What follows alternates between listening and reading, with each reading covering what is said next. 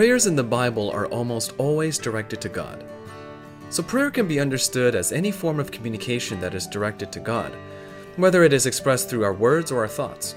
However, we should not merely direct our prayers to God, but we should acknowledge that He is our King and our God, as it says in Psalm 5, verse 2. "Give attention to the sound of my cry, my King and my God, for to you do I pray." When Elijah challenged the prophets of Baal on Mount Carmel, he said to them, "And you call upon the name of your God, and I will call upon the name of the Lord, and the God who answers by fire, He is God." And all the people answered, "It is well spoken." So Elijah made a clear distinction between calling upon Baal and calling upon the Lord. He directed his prayer to the Lord his God, the only true God, and knew that he would receive an answer as he prayed. "Answer me, O Lord, answer me, that this people may know that you, O Lord, are God, and that you have turned their hearts back." Indeed, God immediately heard and answered Elijah's prayer by sending down fire to consume his burnt sacrifice as well as everything around it. No other God can answer prayer the way that the Lord does. So as believers of God, we have the privilege of knowing that He is always near whenever we pray to Him, as it says in Deuteronomy chapter 4, verse 7. "For what great nation is there that has a God so near to it as the Lord our God is to us whenever we call upon Him?" There are many types of prayer in the Bible, such as supplication, intercession, confession, repentance, praise, thanksgiving, and the making of vows.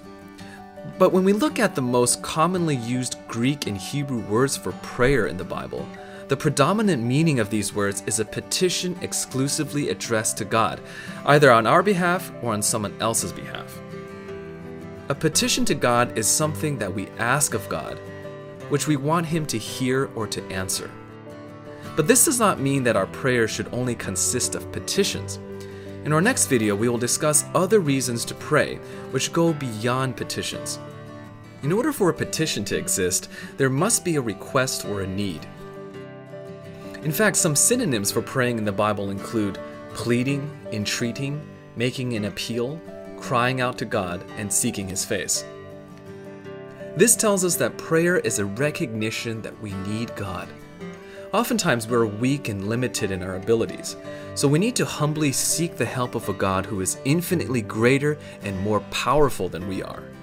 This is exactly what King Asa did when he realized that he was outnumbered by the Ethiopians who had come to make war against Judah. He cried out to the Lord saying, "O Lord, there is none like you to help between the mighty and the weak.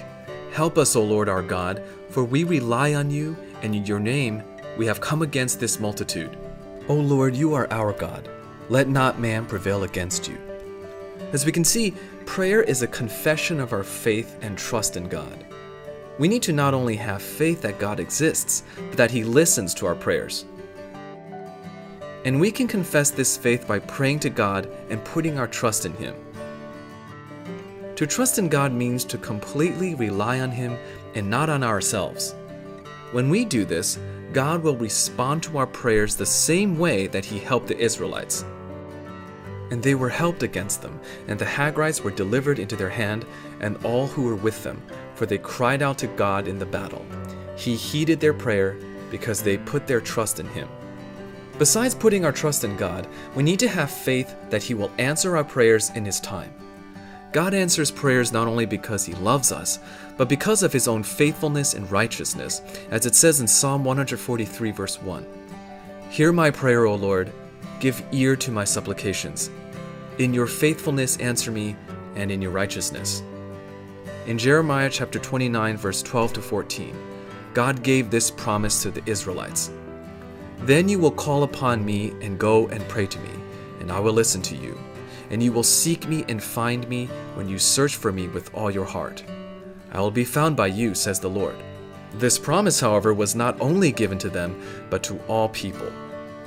Prayer is a universal need, and God invites all people to seek Him and to find Him through prayer.